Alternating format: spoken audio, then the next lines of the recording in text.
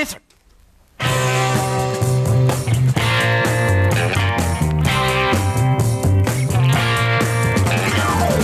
La génération d'aujourd'hui semble bien très peu comprise. Les cheveux longs, les chemises à fleurs, les gens nous disent que ça fait peur. On est jeunes, frivoles, ils disent qu'on manque d'esprit. Dans notre temps, nous n'étions pas comme les jeunes d'aujourd'hui. C'est ce qu'on nous dit.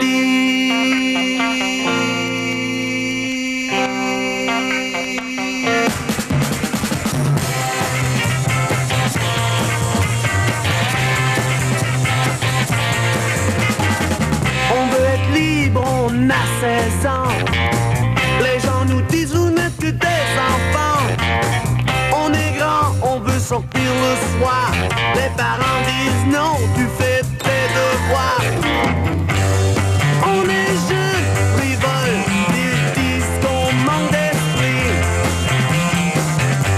Dans notre temps, nous n'étions pas comme les jeunes d'aujourd'hui. C'est ce qu'on nous dit.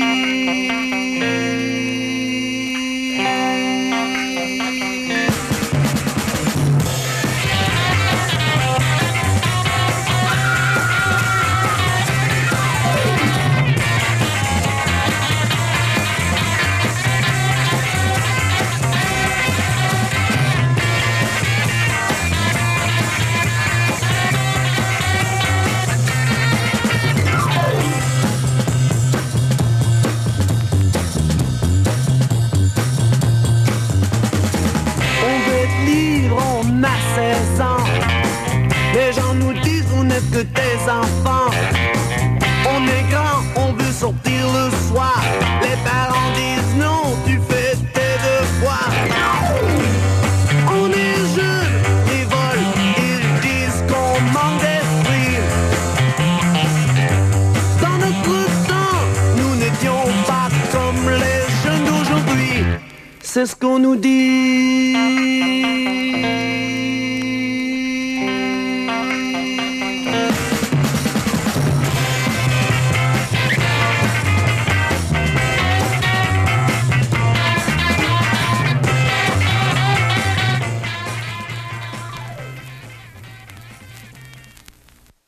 And you're listening to CITR Radio, FM 102, Cable 102, Vancouver, British Columbia, Canada. And it's time right now for the Nardwuar, the Human Serviette Radio Show. Today on the Nardwuar, the Human Serviette Radio Show, an interview with Daniel Johnston. We began the Nardwuar, the Human Serviette Radio Show with Michel Pelargo's early teenage combo, Les Chancellors, with their song Generation Aujourd'hui. And today, Aujourd'hui, on the Nardwuar, the Human Serviette Radio Show, as I mentioned, Daniel Johnston. And to prepare you for Daniel Johnston, we have a whole bunch of Beatle-inspired records because Daniel Johnston loves the Beatles. Not the actual Beatles, but a whole bunch of Beatle-inspired records and also some recordings from Beatles press conferences as well. One of them that actually involves Long John Tanner, who up until a couple weeks ago did a show on CITR, FM 102, Cable 102, Vancouver, British Columbia, Canada. We have a clip of Long John Tanner asking the Beatles a question in Seattle in 1966. Yes, all that to look forward to on an Nardwuar, the Human Serviette Radio Show's tribute to Daniel Johnston, or preparation for an interview with Daniel Johnston. So right now, here are a whole bunch of records, not by the Beatles, but by Beatles rip-off bands. What they were made, from what I can surmise, is kids in the 1960s were looking for more Beatles records. They couldn't always get the Beatles records because they were sold out. So record companies would create bands to make Beatles sound-alike records. And the Beatles sound-alike records looked like the Beatles on the covers because it would say stuff like Beats from the Mersey Sound. And they would cover Beatles songs. And there weren't actual pictures of the Beatles on these records, just guys in wigs and stuff. So the kid might have thought, hey, that is the Beatles. Daniel Johnston loves these types of records, so I thought I would play a whole bunch in a row of I Want to Hold Your Hand. And the first one here is by the Merseyside Sound.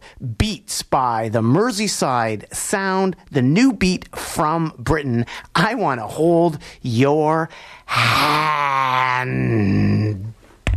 Duh.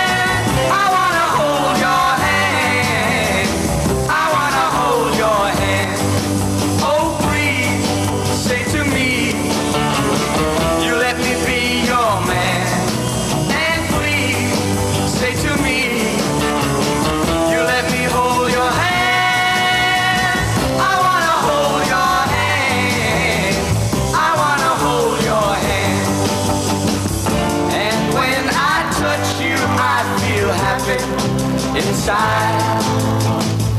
It's such a feeling that my love I can't hide, I can't hide, I can't hide. Yeah, you got that something I think you'll understand when I say that something.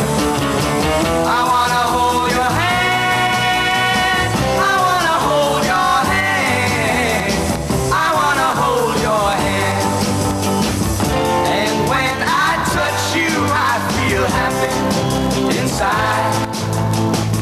It's such a feeling that my love I can't hide, I can't hide, I can't hide. Yeah, you got that something I think you'll understand when I say that something.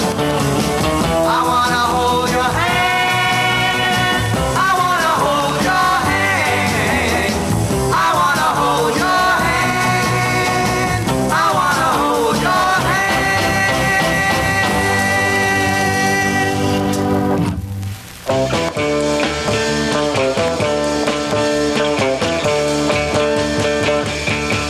Oh yeah, I'll tell you something I think you'll understand.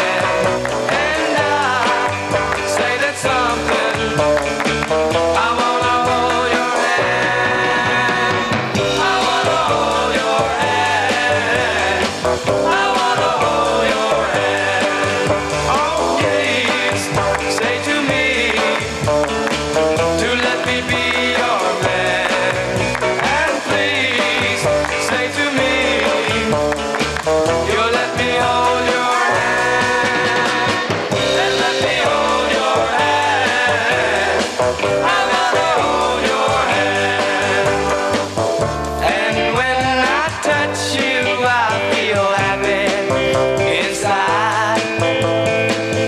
It's such a feeling that my love I can't hide, I can't hide, I can't hide.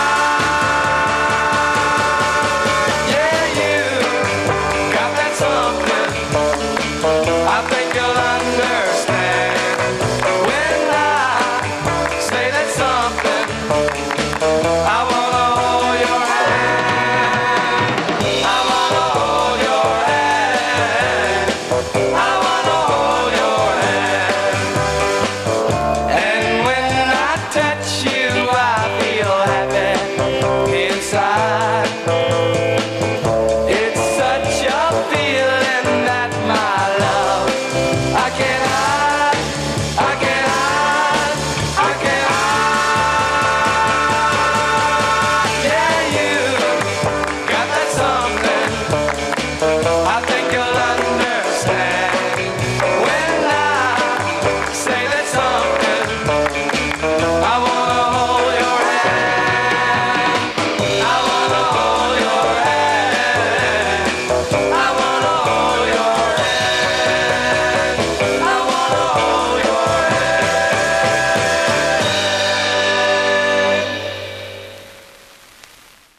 And you're still listening to CITR Radio, hopefully, Cable 102, Vancouver, British Columbia, Canada, and the Nardwuar, the Human Serviette Radio Show. You just heard right there the Liverpools with I Want to Hold Your Hand. And before that, the Bugs with I Want to Hold Your Hand. And before that, the Mersey Beats with I Want to Hold Your Hand. And before that, the Merseyside Sound with I Want to Hold Your Hand. I'm no expert on Beatle records at all, although I have a few Beatle ripoff records, and those were the records I have. That was pretty much my entire collection. There are entire CDs dedicated to Beatle ripoffs, but I thought that these were interesting because they were all done by bands, particularly that modeled themselves after the Beatles, i.e. pretended to be the Beatles, at least to the unsuspecting teenager. The teenager thought this was the Beatles. It wasn't like a band covering it. They actually thought this was the Beatles.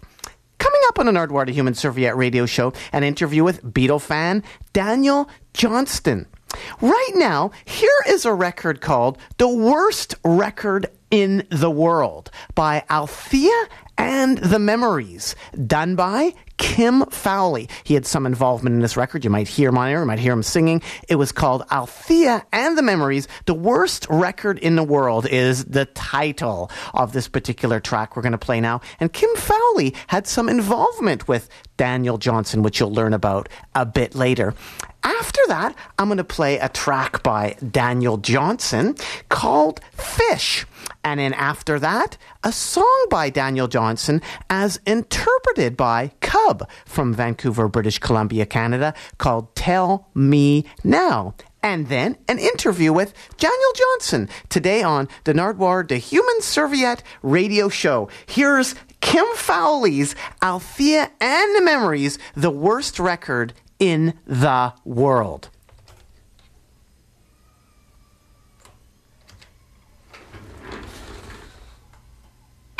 Ladies and gentlemen and boys and girls, the worst record ever made.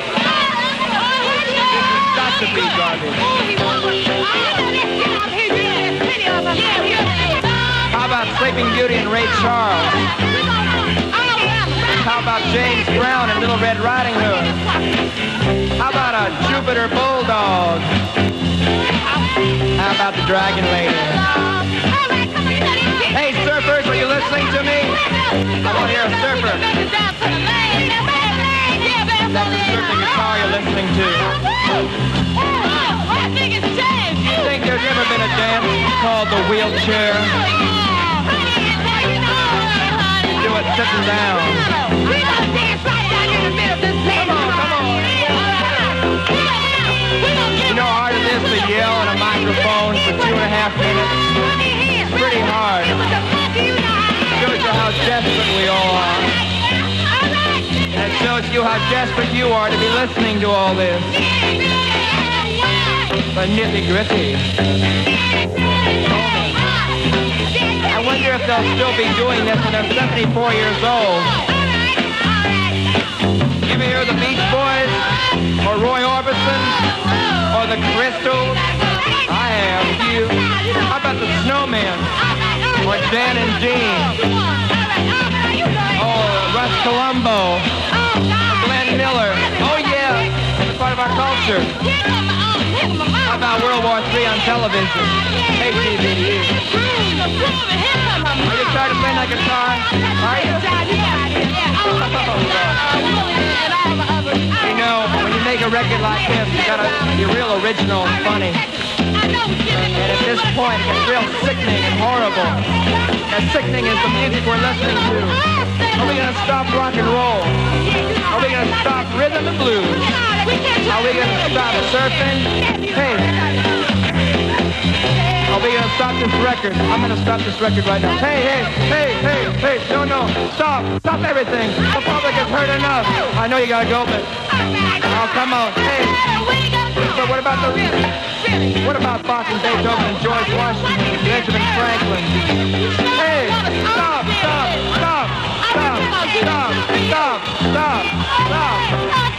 Yeah, it was the worst record in the world after all.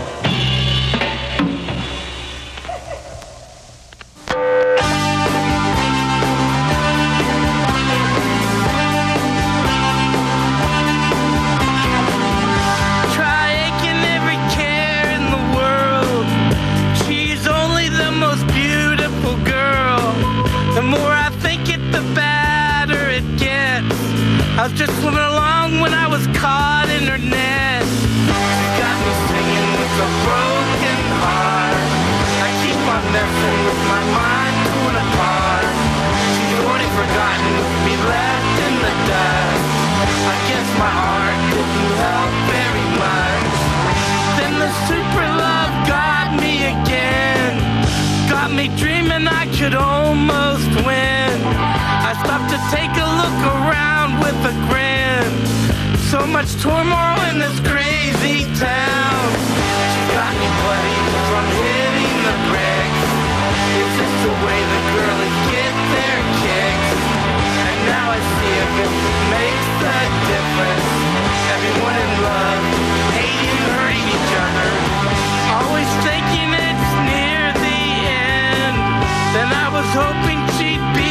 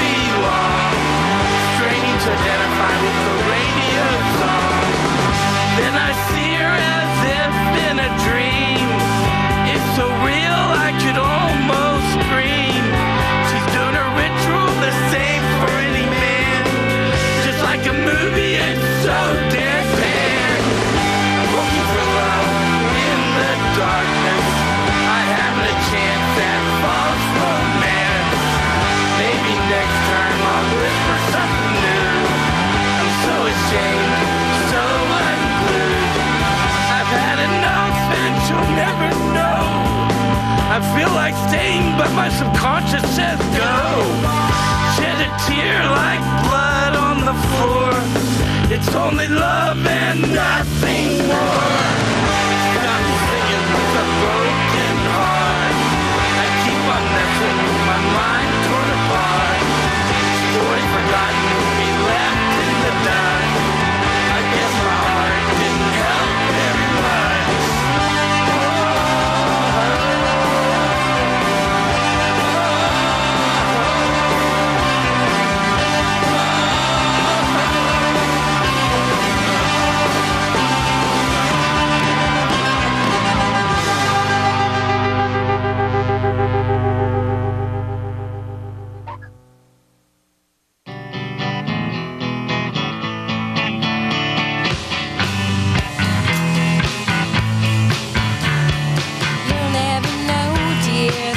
That I cry. Don't wanna wait, girl, till the day that I die. Tell me now, oh, do you really love me? Don't understand the things that you do. Promised you'd make me the king of the zoo. Tell me now, oh, do you really love me?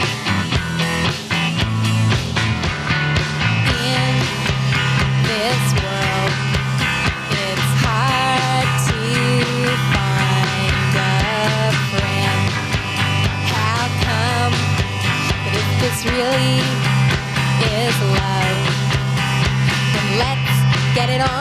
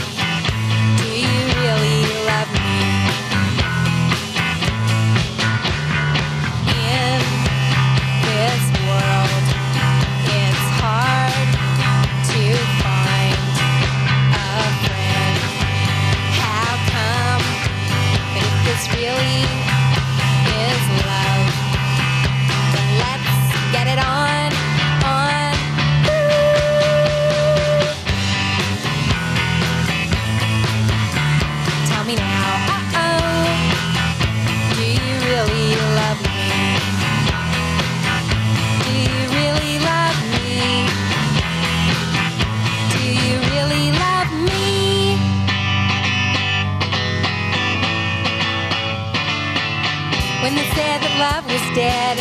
They were just playing with your head. Love is real, it's the way that I feel. I love you. Do you really love me? Do you really love me? Do you really love me? Who are you? I don't know. It's hard to tell. You are Daniel? Yeah, I've heard that. That must be me. Daniel Johnston. That's right. Welcome to Vancouver, British Columbia, Canada, Daniel Johnston. Good. Thank you very much. I have a gift for you right off the bat from the Vancouver band Cub. Here it is, their 7-inch Betty Cola. Oh, that looks good. That looks pretty good. With cover art by Dan DiCarlo. Oh, no kidding. That is cool. He's great. I love those. I buy Archie comics a lot. Those girls look so foxy. I always buy them. And you know what's really amazing about it? They actually cover, and I have another gift for you. This is on their CD. They cover Tell Me Now. All right. By Daniel Johnston. About that. This is great. And they're from Vancouver, British Columbia, Canada. What do you think about that? Getting Dan DiCarlo. Yeah, he's cool. I mean, those girls look like real foxes and babes on that Archie's comics. And they have some great lyrics. Draw girls. So. They have some great lyrics too, Daniel. One of them is, Satan sucks, but you're the best. Oh, my. That's their lyrics. Yeah, That's a Vancouver, BC, Canada lyric. Yeah, okay. And here we are in Vancouver, home of Boris Karloff. No, You grew up here. I think I met him one night. We were at a pizza shop, and I left a slice, and he was looking at the slice on the table, and I said, "Are you Boris Karloff?" But it couldn't have been. He's been dead for so long, I guess. But it seemed like it was really him. It was weird. He did work in Vancouver at the Pacific National Exhibition. Guess what else happened? I was doing a show the other night, and Elvis Costello came out and sang a song with us. No way! It really happened. It was great. I was actually emailing his manager and telling him to do that. That's great, Wes. Thank you. When did that happen? How many nights ago? It was 2 or 3 nights ago. Oh, that's incredible. Well, we'll have to get the footage and cut to that then. That would be cool. We were eating, we were traveling and everything, and there was this guy always sitting at the restaurant, And about the third day, I took a look at him. I said, "Hey, that's Elvis Costello." I didn't realize. You've said that Elvis Costello has been in your band, haven't you, a few times? You've joked about that. Oh, I don't remember that. I don't remember that. But back to Boris Karloff. He worked at the Pacific National Exhibition, and I have another gift for you. And check this out. This is the Beatles playing in Vancouver. That is so cool. Thanks so much. That's on my wall. Playing where? At Empire Stadium in Vancouver. Oh, that is so cool. Boris Karloff worked at the PNE. Brothers, Jackie, okay. Now, it doesn't stop there, Daniel Johnston. I have another gift for you, another PNE Vancouver gift. Okay. Check this out. We have here a record of Beatles interviews. Are you at the Beatles interviews? I sure am. I collect Beatles. Beatles interviews. Lucked out today. Now, check this out, Daniel Johnston. It is Beatles interviews in Seattle and Vancouver. Seattle and Vancouver, specific Beatles interviews. That's some local content. Yeah. I guess that's what I was wondering about. I was looking at the devil and Daniel Johnston, and I saw this record on your Christmas tree, Ed Rudy. Oh, yeah. Yeah. You can tell the people about hanging Ed Rudy on your Christmas tree. This is like a spoken word record, the spoken word Beatles thing. Freaky Christmas that year, so... Can I have this too? That maybe isn't quite for you. In there. Some of the interviews are actually on the CD. That'll be cool. You can actually check out. And that's what I want to ask you about. What do you think, Daniel Johnston, about records like this? It's not the Beatles, is it? I understand that, but it's collectible. I have a lot of Beatles sound-like records, and I collect them. That's the Liverpool. So have you been fooled ever thinking it is the Beatles? Well, not really, but they'd have just a little bit more hair when it was funny because it's like they get a bunch of session men in for Beatlemania, or they call it something. That's cool. And what's interesting is you on your new LP have a real connection to the Beatles, don't you, Jason Faulkner? Because he worked with Paul McCartney. Oh, that's unreal. He had recorded recently with Paul McCartney or something. When he went in the studio, I laid down a lot of basic tracks, and he has a real Beatle feel to the music. So it's going to be. He worked with Paul McCartney. Is there any chance he could have got Paul McCartney to work on your album, Daniel Johnston? They would have told me if that happens, but I must have missed him by a few days. But did you once leave a whole bunch of tapes for Yoko Ono? Yeah, I went to Yoko's house and no reply. So you left some tapes? Sure, I did. Shirts and stuff. Now, this Guitar Hero thing that's happening, Kurt Cobain wearing a Daniel Johnston shirt in Guitar Hero. What do you think about that? Did you get any cyber royalties for that? Well, about that title, Daniel and the Devil. What is the Devil and Daniel? Man, that's hardcore. That's got me tattooed for the rest of my life. It couldn't be worse. How about the Guitar Hero video game? The Guitar Hero video game has... They're starting a video game with the characters that I draw and stuff. Well, the Guitar Hero one has Kurt wearing your T-shirt, and Kurt in that video game sings some Bon Jovi. Oh, cool. Kurt, Star Trek sings Bon Jovi? Yes, some Bon Jovi on the Guitar Hero. That sounds great. And if you just step up here for a second, Daniel. Yeah, all right. You see down there, actually. I'm looking for some Monster magazines. So go ahead, I'll still interview you. I'm just looking for, see if you have any Monster magazines. I guess they don't. Okay, well, thanks a lot for interviewing me. And I've got a couple more questions, and actually we have something to be able to help you out. We have Cliff over here. Cliff is your #1 fan in Vancouver. Come over here, Cliff, right? Hey, Daniel. And he wondered if you could trade some comics for some gig tickets tonight. We got Action Comics number 269. Identity has been betrayed by Black Magic. Poor Superman. That's for you. Very good. Complete run of Black Goliath, issues 1 through 2. That is great. The Party's Over Punks. There's a new superhero in town. Yeah. For you. not quite a monster magazine, but a monster comic. How about that? That's a great cover. Who did that cover? I'm not sure. Rich Buckler. These are all gifts from Cliff Right. for gig tickets. There's some Jack Kirby inside this monster comic, Monsters on the Prowl. Cool. That is cool. And for you? I really appreciate that. Sort of Well, how many tickets do you want? I don't know. How many tickets do you need? 4, but... Well, tell my brother there. Tell my brother, and he'll write your name down and let you in at the door. Oh, amazing. much.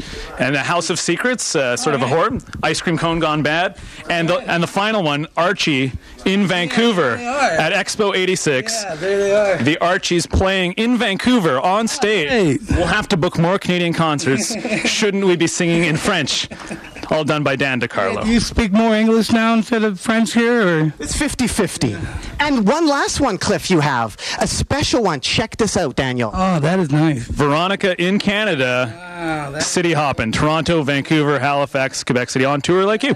Now, Cliff is giving this to you and a whole bunch of other comics as well. And I want to ask you, Cliff, you love smelling comics, don't you? I like the smell of comics, yeah. Do you like the smell of comics, You Daniel? know, when I'm looking at comic books, and like I look at some old comic books, like the glue that they used or something, I smell it too. I'm thinking, and it takes me back over the years when I was a kid and I bought the same comics, and I say, well, this is like, it's still got the feeling of that era.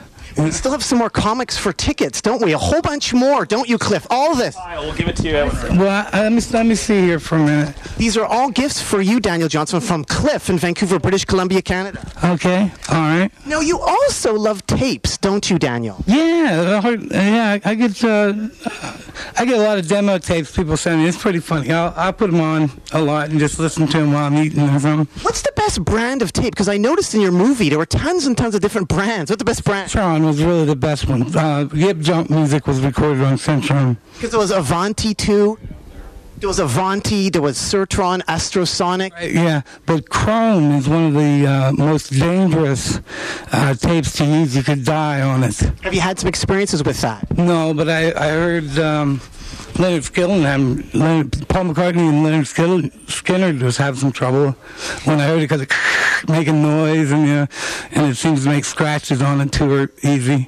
Daniel, do you have any tips if somebody wants to tape somebody secretly? You did a lot of secret taping, didn't you? What are some tips for that? Well, I used to be like a multimedia artist is what I call myself. I take a tape recorder around and record all my friends, and some of that ended up on Songs of Pain.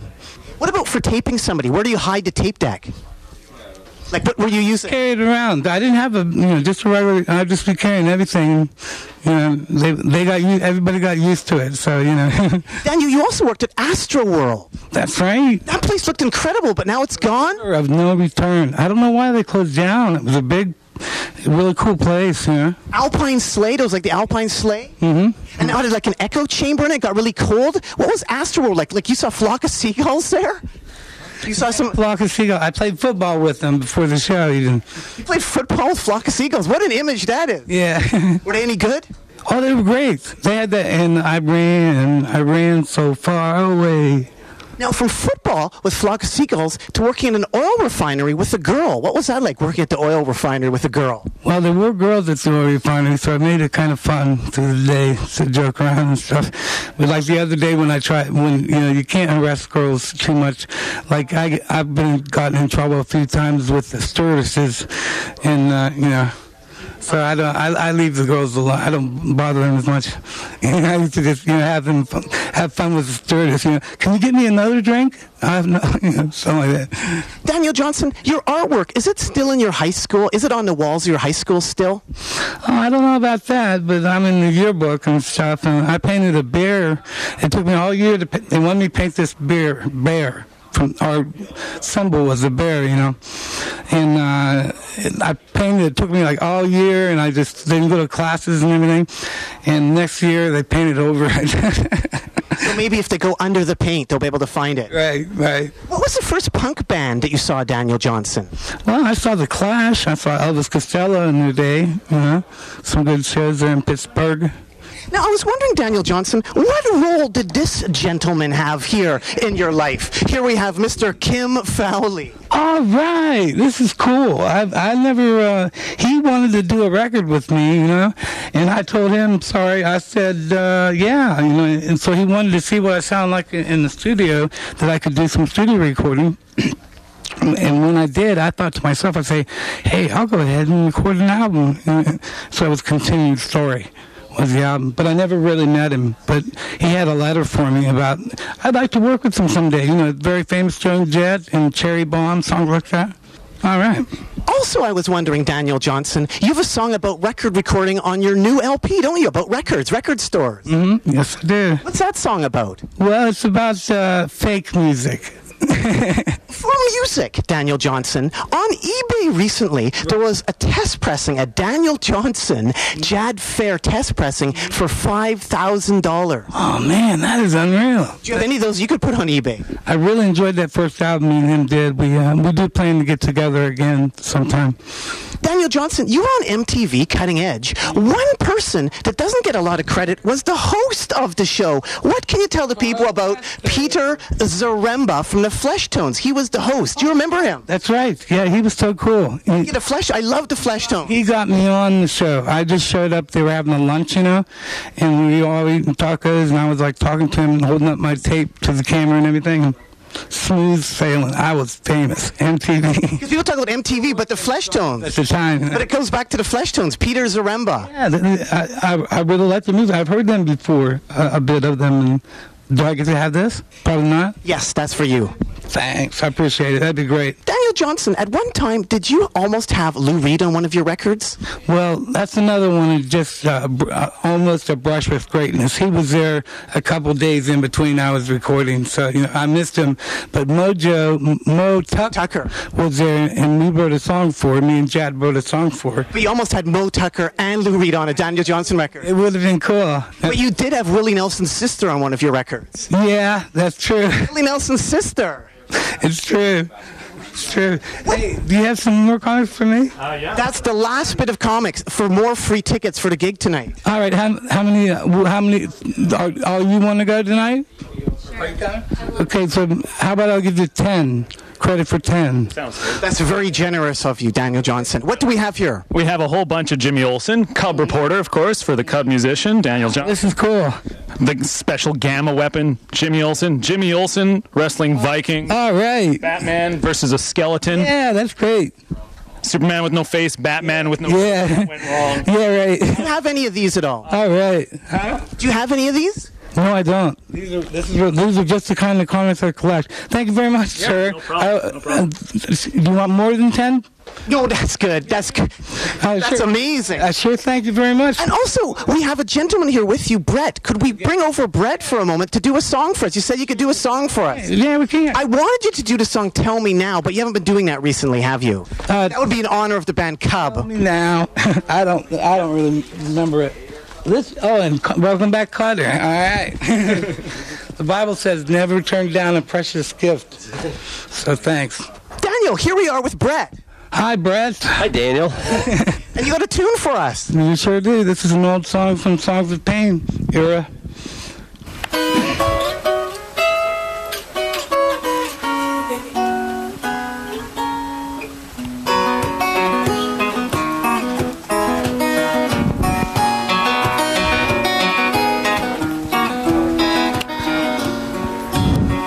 If I had my own way, you'd be with me here today. But I rarely have my own way. I guess that's why you're not here with me today. And the librarian said, you can't buy no respect. I said, hey lady, what can you expect when I'm lying on the floor?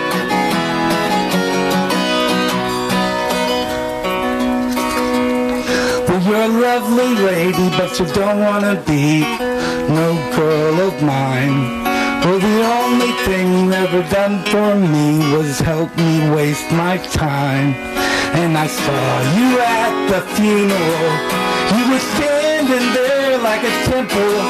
I said, hi, how are you hello. When I pulled up a casket and crawled in, yes I did.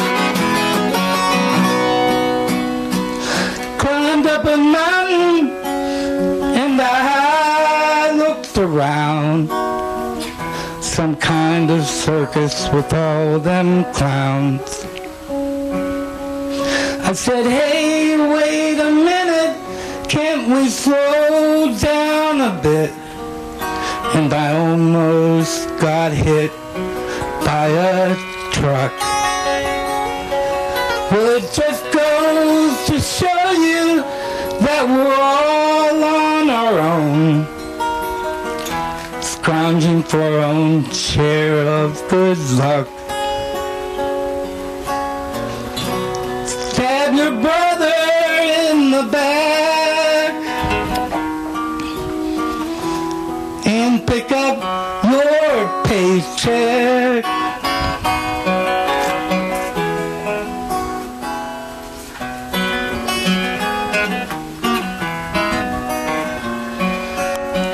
Goodbye, lonely heart drawing, if you never did work anyhow. I'm looking for a nice girl and I don't want no cow. I'm heading out west, gonna find me the best. Well, I played the game, but I failed the test. If I can't be a lover, then I'll be a pest. Yes, I will. Yes, I will. Yes, I will. Thank you. Amazing. Thank you very much. Daniel Johnston, live at the comic shop. How about it? How about it? Live at the comic shop in Vancouver, British Columbia, Canada. You know it. With Brett as well. Yeah. Thank you very much for having us. Friend from college. We went to college together. Well, anything else you want to add to the people out there at all, Daniel Johnston? I don't know. Anything to add to the people? They used to say power to the people, right? I don't know. Right on. Yeah. Right, power. All right. Well, thanks so much, Daniel and Brett. Keep on rocking in the free world and doot-doot-a-loot-doo. Yeah, Catman-do. Almost doot-doot-a-loot-doo. Oh, do. Yeah. Right, okay. Thank you. Thank you very much. Hey, I really did pretty well with all this loot. Okay.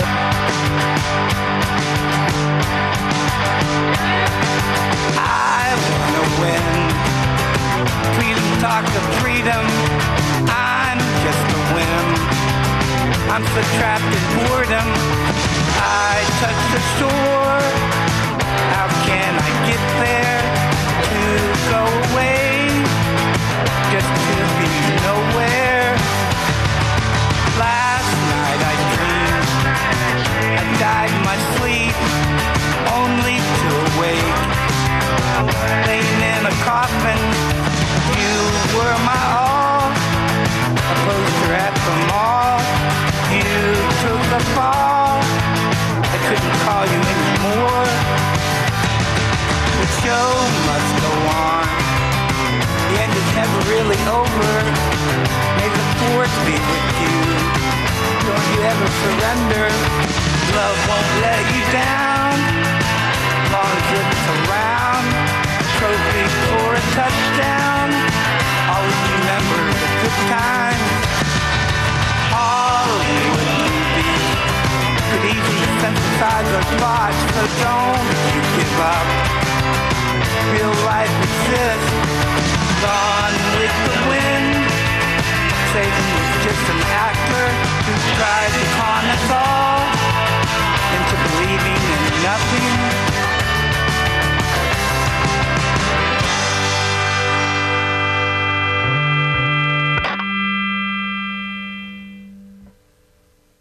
And you're still listening to CITR Radio, FM 102, Cable 102, Vancouver, British Columbia, Canada, and the Nardwuar, the Human Serviette Radio Show. And that there just was Daniel Johnston, Freedom, from the upcoming CD Is and Always Was on Eternal Yippie Music. And before that, an interview with Daniel Johnston.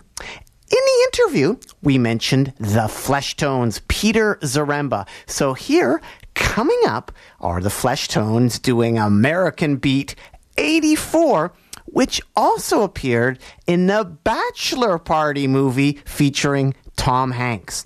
And right after that, Beatle Talk, the way they were in 1964 and 66, narrated by Red Robinson. And we're going to play side 2 of a Beatles press conference from 1966 containing a question from Long John Tanner, who sadly just stopped doing his show on CITR a couple weeks ago. This is dedicated to you, Long John Tanner, after 50 years in radio. All live here on the Nardwuar, the Human Serviette Radio Show.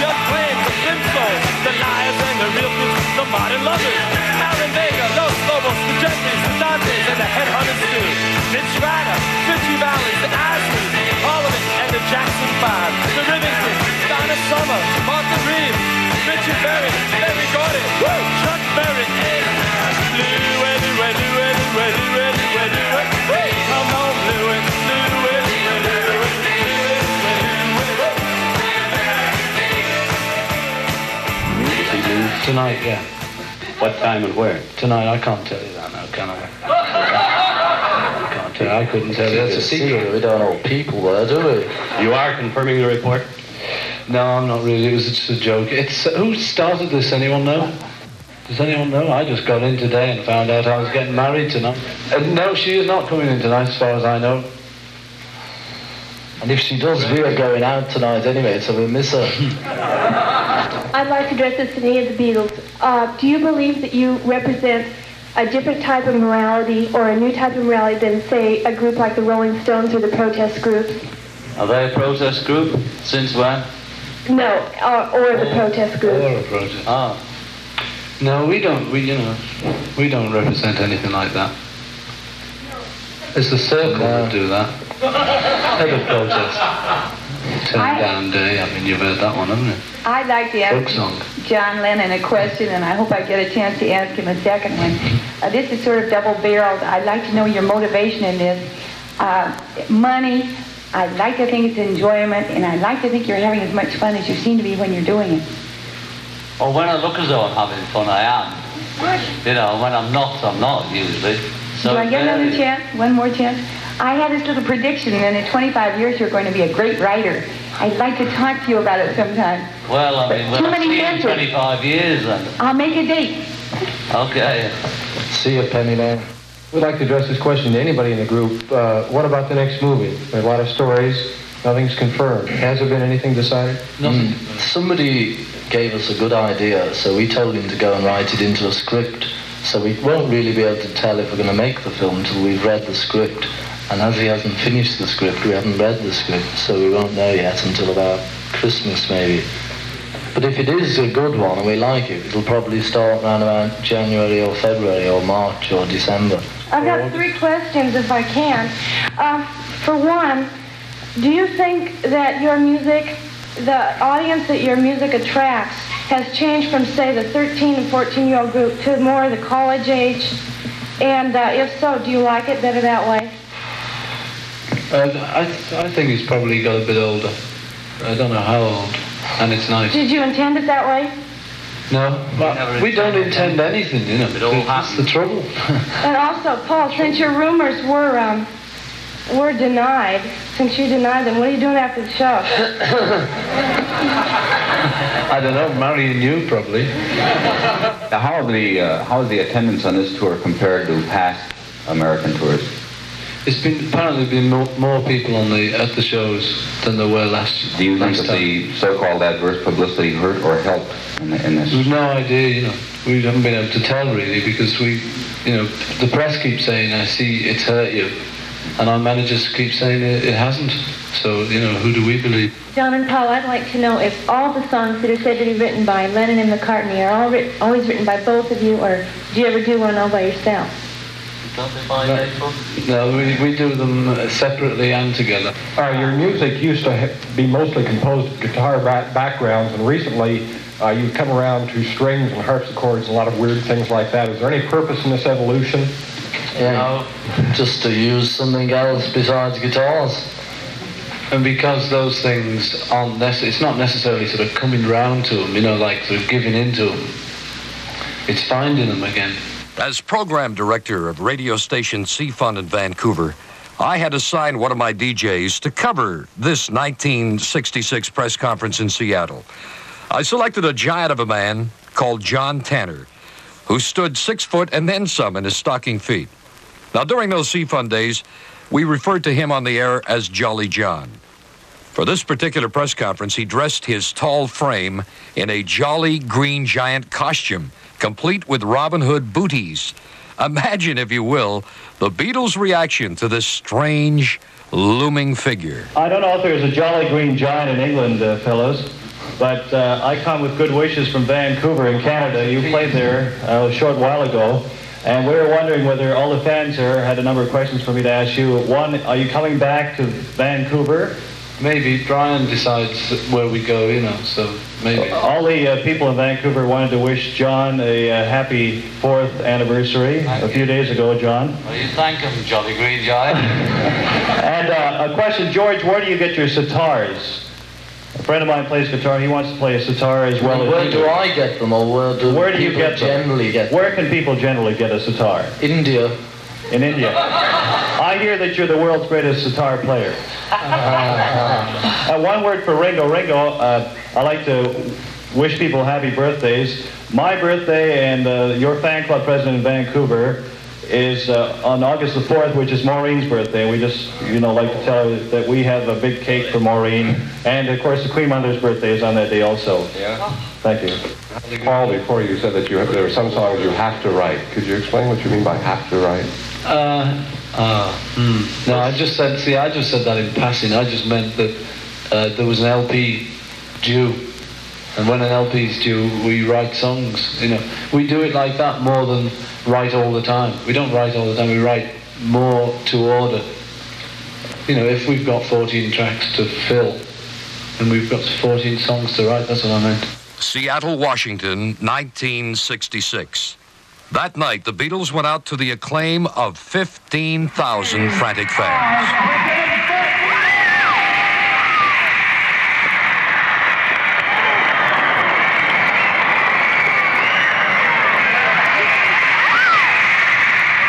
These were really the innocent years for the Beatles. They were just about to leap into a new phase of their careers. The late 60s were years of revolution and turmoil, and the Beatles certainly were in the vanguard of the new wave. Some would say that the new dimensions they added to popular music were their most important contributions to musical history. But upon listening to those earlier years, the fun and the energy, those are moments that will be remembered with fondness for the generation that lived through those times. On this album, we've tried to present the best of the Beatles, their quick and witty repartee. The story of the Beatles is best told by displaying them in action. The Marx Brothers were unique, and so were the Beatles.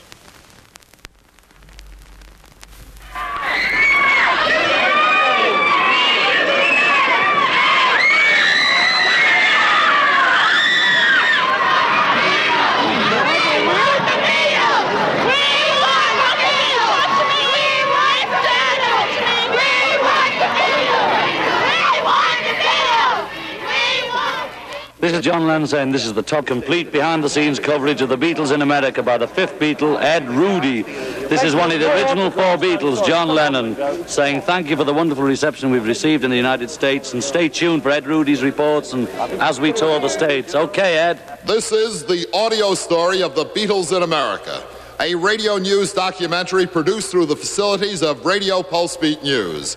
Here is the sound and substance of the world's hottest entertainment group. This is Ed Rudy reporting for Radio Pulse Beat News with the Beatles American Tour. This is George Harrison of the Beatles saying stay tuned for Ed Rudy's exclusive coverage of our American tour.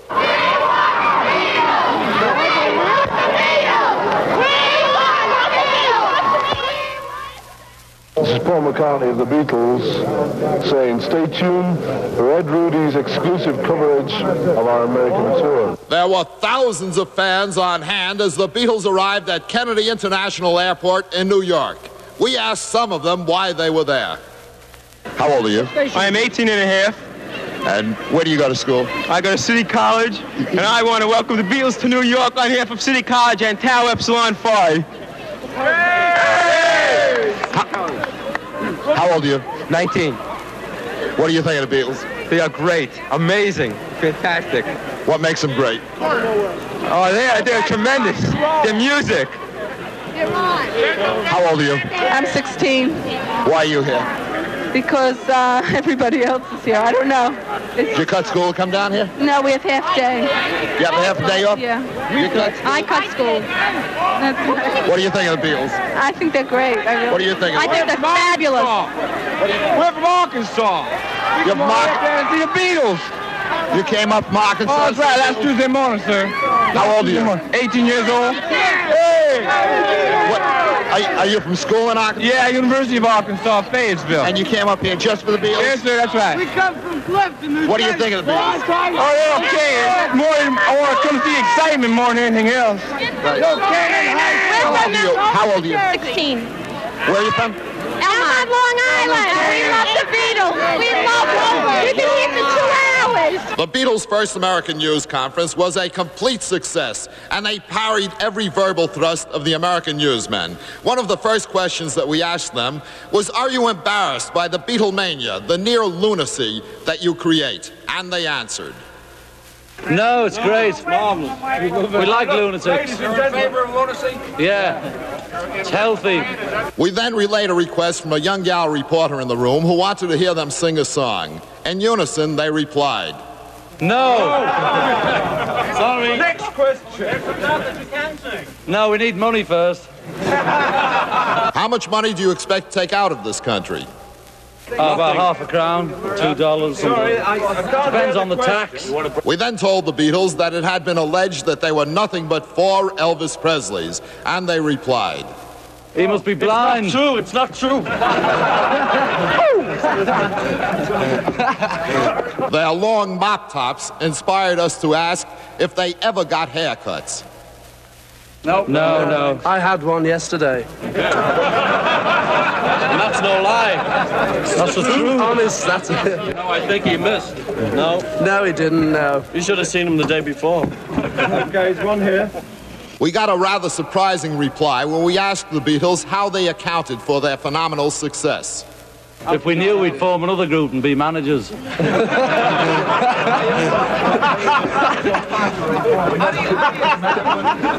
The next question was, why do you sing like Americans and speak like Englishmen? That is English, actually. It's not English, it's Liverpudlian, you see. Well, the Liverpool accent, so the way you say some of the words, you know, you say grass instead of grass. Grass? Well, that sounds a bit American. So there you go. Liverpool's the nearest. Anyway, it sells better. The capital island.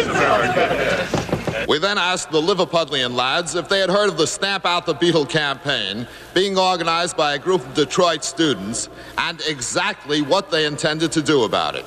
First of all, we're bringing out the Stamp Out Detroit campaign. Which, Seriously, what do you intend to do about this Stamp Out the Beatle campaign? What about it? How big are they? Well, it's... But we're on your side. What do you think of Beethoven? Great. Especially his poems. I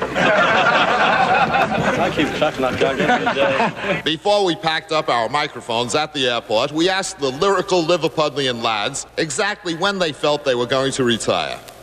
Next week? No. No, probably no. We're going to keep going as long as we can. When we get fed up with it, you know, we're still enjoying it now. Any minute now. So much money and then...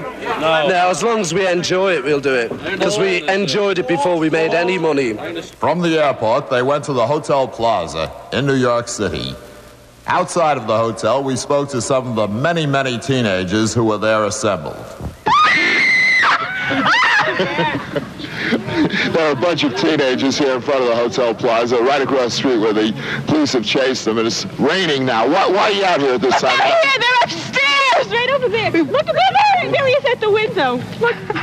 There he is at the window. Who's at the window? I think it's Gringo. He's short. Because he's short. There he is. Look at him. I swear. There he is. Hey, and you're standing here in the rain. Just take a look at I it. don't care if it's pollen, it's snow, a blizzard. I don't care. Well, what makes the Beatles so great? Why are you standing here? I like the way they sing. You like the way they sing? How about their haircuts? I think they're real great, you know? Their hair is great. The hair's what makes them. It distinguishes them from all others. One of the prime reasons the Beatles came to America was to appear on The Ed Sullivan Show, and that, again, was a complete victory. The show received its highest ratings ever.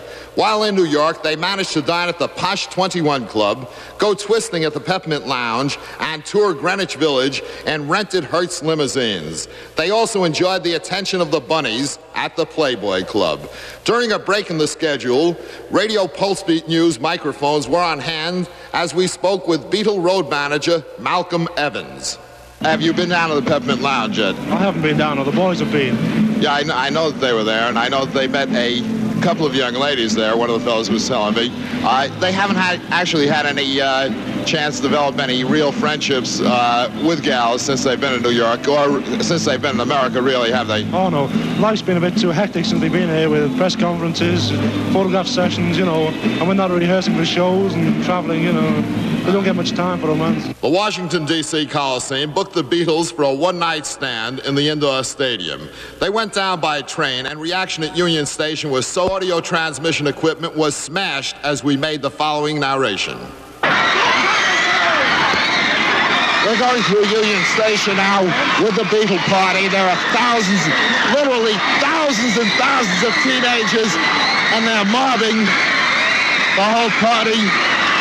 The police are being perhaps a little unnecessarily rough, not with the teenagers, but with the members of the official Beatle party, including Washington and New York press.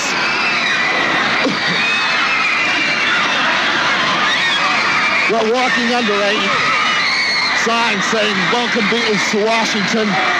Must be about 5 feet high and 20 feet across.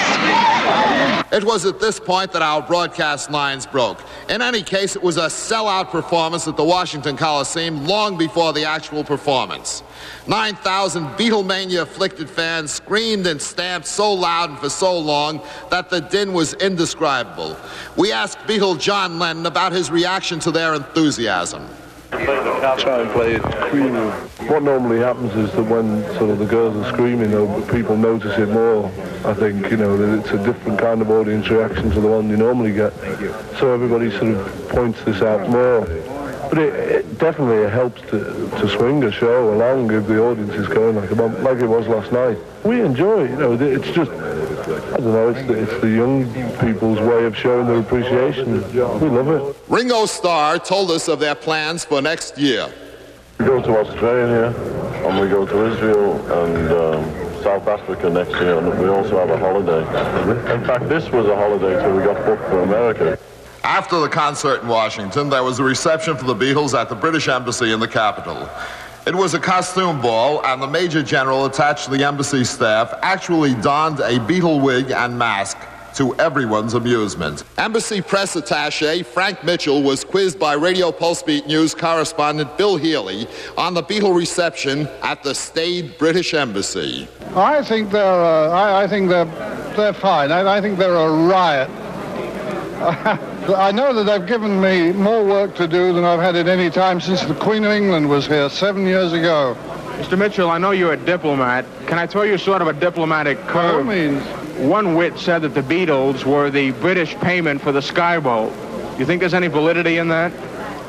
No, I wouldn't say they're the British payment for the Skyboat. No, let us say they're the British payment for all that spam you sent us during the war. At the British Embassy party in Washington, we asked Ringo if he considered himself the sex symbol of the Beatles. Ringo, you've been called the sex symbol of the Beatles. Why? Joking. I've never heard in my life. You're lying. No, I'm... Sorry, we're going to get to do you consider yourself a sex symbol in any... No, not at all. You can see me. You know I'm no sex symbol. You see my face. At the British Embassy, along with reporter Bill Healy, we asked Ringo Starr if he anticipated the fantastic reception he had received in America. We never expected anything like this, How do you compare this to your European receptions? It's pretty similar to England. It was different in France because the 78% of the boys were boys, of the audience. Hello, Robbie. Why were 78% of the audience boys? There's only 24% were girls, 22%. Is this your pen? 22%. I made a mistake. One for next to the puddle. Thank you. Ringo, do you like all this attention? No, it doesn't right. I like it when I'm on stage. The Beatles returned to New York for their doubleheader concert at world-famed Carnegie Hall. It was a huge success, with thousands being turned away. You can judge the success from this crowd reaction after the show. They're really alive. They put on a great, they really worked very hard, and they put on a really spectacular show. We were all jumping around and carrying on. They're great, they really are. They're really great. What makes them great? Their talent. They've got a lot of talent. They've got a gimmick. That's what did it, I think. They've got a gimmick? What do they do that's different from other performers? They don't take them so seriously. They have fun. They make more money. They got a lot of presence on the stage. They really act as though they belong there and know what they're doing. They're not too impressed with themselves. No, they aren't. They don't take them so seriously, and they're so casual. They're really casual about the whole thing. Hello, this is Malcolm Evans, road manager of the Beatles, saying stay tuned to Ed Rudy's complete coverage of the Beatles. The Beatles flew to Miami Beach for their only other American commitment. Another Ed Sullivan Show emanating from the Deauville Hotel. The exuberance of their greetings at New York and Washington, D.C. did not compare to the wild scene that welcomed the Beatles at Miami International Airport. Screeching, screaming, and squirming teenagers broke through barricades and wreaked havoc as they tried to reach their idols. Windows were smashed, doors broken, and chairs demolished. A police escort was needed to allow for safe passage of the two limousines carrying the Beatle party to the Deauville. Several teenagers were injured in the Beatle front battle, but none of these casualties suffered any serious wounds. The warm weather affected the Beatles in the same way that it affects most everyone else, and they seemed pleasure-bent. Paul McCartney describes a typical day in Miami as Radio Pulsebeat News picked this up. We went out on a yacht today, we sort of bathed around a bit. Very good it was. Road manager Malcolm Evans elucidates on another Beatle day. After the rehearsals in the afternoon, they went to a private swimming pool, they did a bit of swimming, and in the evening, the police sergeant, who was in charge of the security for the boys, invited them to his home for dinner, and the boys were really glad to accept, sample some American cooking, home cooking. We asked Paul McCartney what plans they had while in Miami, and this is what he answered. Get a bit of sun, try and get healthy. While in Miami, they spent much of their time on private boats and relaxing and had so much fun that they extended their stay for an additional 4 days. In order to do this, the Beatles actually had to stand up the Prime Minister of Great Britain. They missed a luncheon appointment with Lord Hume in order to remain in the States for a few more days. We asked Beatle road manager Neil Aspinall how they felt about their reaction in the United States, and he told us. It's marvelous, we've never had anything like it before, Has the weather been anything of a surprise to you? No, we thought it was going to be like this, but, I think it still was a surprise anyway, Have the reaction of the crowds throughout the country, here in Miami and Washington, New York, surprised you at all? Yeah, they have. We didn't think it was going to be anything like as big as it was. We flew back to New York with the Beatles and sat with Paul McCartney, Ringo Starr, John Lennon, George Harrison, and press and road managers Brian Somerville and Neil Aspinall. Here is how the conversation sounded aboard the Beatle plane. This is Ed Rudy aboard the Beatle plane, now departing Miami International Airport for New York. How long after we land in New York will you be leaving for London? Half an hour after we land, we'll be flying out again. Well, that's pretty fast. And will that include the press conference and all? Yeah, that'll include the press conference as well. While you were in the United States, what sort of reaction did you get wherever you went? It was great, And are you anxious to return? Pardon? Are you anxious to return here? Yeah, but we got, we're booked up in sort of Europe with engagements and things, so it'll be a long time before we can get back. Has the reaction of the crowds, the teenagers and adults, been very similar to what you've experienced in Europe prior to coming here? Yeah, very similar to what happens to us in England, particularly, not so much the rest of Europe, but England definitely. It's just great, the big crowds and all that, I'm rather surprised that nothing unique at all, nothing that made you laugh, nothing funny. No, sort of hundreds of funny things have happened, but, I just can't think of any sort of one at the moment, Apart from things being unique, well, everything in the States has been sort of unique to us all, How about the kids trying to break into what I like to call the Beatle Sweetle over at the 3 different hotels that you stayed in? Yeah, well, they do that in England as well, so we're sort of quite used to that. But we were sort of well protected over here in the States by the police and things, so none of them got through. I was talking to the police captain, or actually the chief of police, and he told me you received the exact same type of protection that a visiting potentate or chief of state receives if de Gaulle or the Queen of England came to the United States. They would receive no more or less protection than the Beatles did. Oh, well, we didn't know this. He didn't tell us that, But, I don't know. What can you say, Well, that's pretty unique in itself. Were any of the kids actually able to break through the police guard and get to any of the fellows? No, none of them did. Not at any point? Not at any point at all.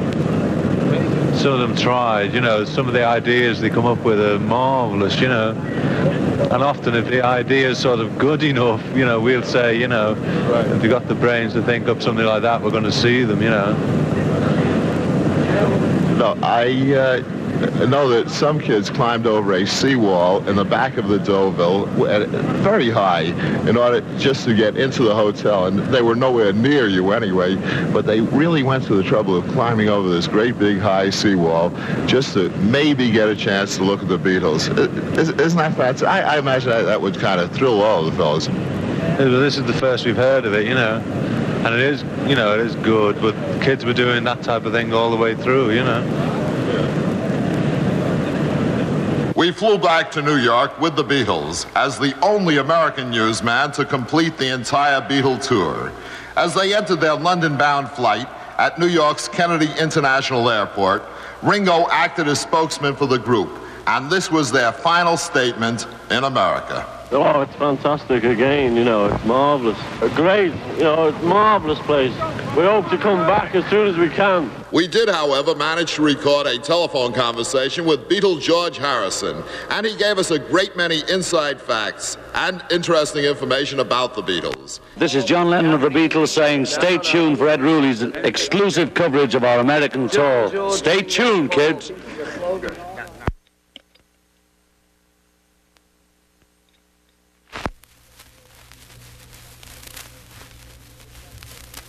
This is the top complete behind-the-scenes coverage of the Beatles in America by the fifth Beatle, Ed Rudy. This is one of the original four Beatles, George Harrison, saying thank you for the wonderful reception we've received in the United States. And stay tuned for Ed Rudy's report. What do you think of the reception that you've gotten in America so far? It's fabulous, you know, it's knocked us out. It's great. You know, we never expected anything like this. It's been too good. Did you expect so many people in America to be Beatle fans? No, not at all. I mean, we'd heard, well, that our records were selling well, but, you know, it wasn't until we stepped off the plane, you know, and there were thousands of kids there to meet us, you know, we didn't really realise that, you know, we were still so well known over here. Yeah, it was quite a scene. Incidentally, can you personally count for the phenomenal popularity of the group? What quality gives this fantastic popularity? I don't know. It's hard to say. You know, in fact, as we said at the reception at the airport, if we did know, then we'd probably form another group and we'd be the managers. You know, that's sort of true, really, because you just can't say. It's probably a lot of things. I think it's sort of got to do with our songs, sort of original songs, and the overall sound on record is a bit new. So, and the people, I think, were ready for, you know, to have something new. And then, you know, we look funny and funny hair and that, and, you know, sort of all added up to make the whole thing so big. But, you know, you can't really pinpoint one thing and say that's why we're big. Yeah, I can see that. I imagine it's more the sound than anything else. Can you give me some sort of a definition or a description of what the Beatles sound is, or the Liverpool sound? Well, we don't like the saying Liverpool sound, actually, you know, because the only reason it was called the Liverpool sound was because the British press, and that when they decided it was a different sound, and they didn't think it was rock and roll, and they didn't think it was rhythm and blues, and you know how they've always got to call it something, they've got to have a name for it, so they sort of decided to call it the Liverpool sound, which sort of caught on. But you know, we don't think it's a really different enough sound. You know, as far as we were concerned, we started off just playing the old rock and roll stuff, and it just so happens it comes out like that. Right. In talking about the Beatles sound, it brings me to the next question. Where did the name Beatle come from? Well, we were thinking of a name a long time ago for the group, you know, and we were just racking our brains for names, and John came up with the name Beetles, and it was good because it was sort of the insect, and then it also was a pun, you know, B-A-T on the beat, so, you know, we just liked the name, and we kept it. Yes. Incidentally, if it seems strange that I don't answer you, I'm trying to get you as clear as possible without interrupting you. Yeah, okay. I'm listening. Don't think I've gone away. Yeah, okay. Why do you wear your hair in such an unusual style? Well, we've always liked it long. Even when we were at school, you know, the headmaster used to shout at us, the principal, you call him over here, used to shout at us for having our hair long, but you know, we had it back and to the side and forward and up and down and all sorts of ways, but about 3 years ago, Paul and John went to Paris for a holiday, and they tried to get the French cut, but it didn't work out, you know, and it ended up like this, and I went to the swimming baths. When I came out and when the hair dried out, it was just all forward like a mop, so I liked it, so I left it like that. And then, you know, when Ringo joined the group, we got him to get his hair like it, because by then, you know, people sort of were calling it the Beatle cut. I see. Is this rather prevalent in England now? Are there many kids wearing this style? Do adults wear it? Yeah, well, you see, that's the main difference between the kids over here and in England. You see, in England, there's two lots of kids. There's the rockers and the mods. That's what they're called. And the rockers are sort of the people with the old haircut, like the Tony Curtis style. And they wear winkle picker shoes and zip-up leather jackets. And they're the rockers. And then the people who are the mods, who are sort of dressed like us and have the hair forward, and they're supposed to be the with-it ones, and the rockers are supposed to be the old-fashioned ones. But over here in the States, you know, this mod bit hasn't caught on yet, you know, and everybody's still sort of a rocker. Yeah, and rocker kind of means square, doesn't it? Well, I mean, I don't really mean that the people over here aren't really square. It's just, if they went to England, they'd be called a rocker, you see, because of the way they dress and the way they have their hair. I mean, this is only the teenagers. I'm not talking about older people. Right. Do you find that you have any problems or special difficulties due to the unusual haircut and the very distinctive clothing that you wear? Yeah, well, it makes us, you know, people can sort of pick us out easier. And they can spot us coming, you know, a mile away with this haircut. And so, you know, you don't stand much of a chance if you want to go out, because, you know, the haircut gives us away straight away, you know. It's the first thing they notice. But,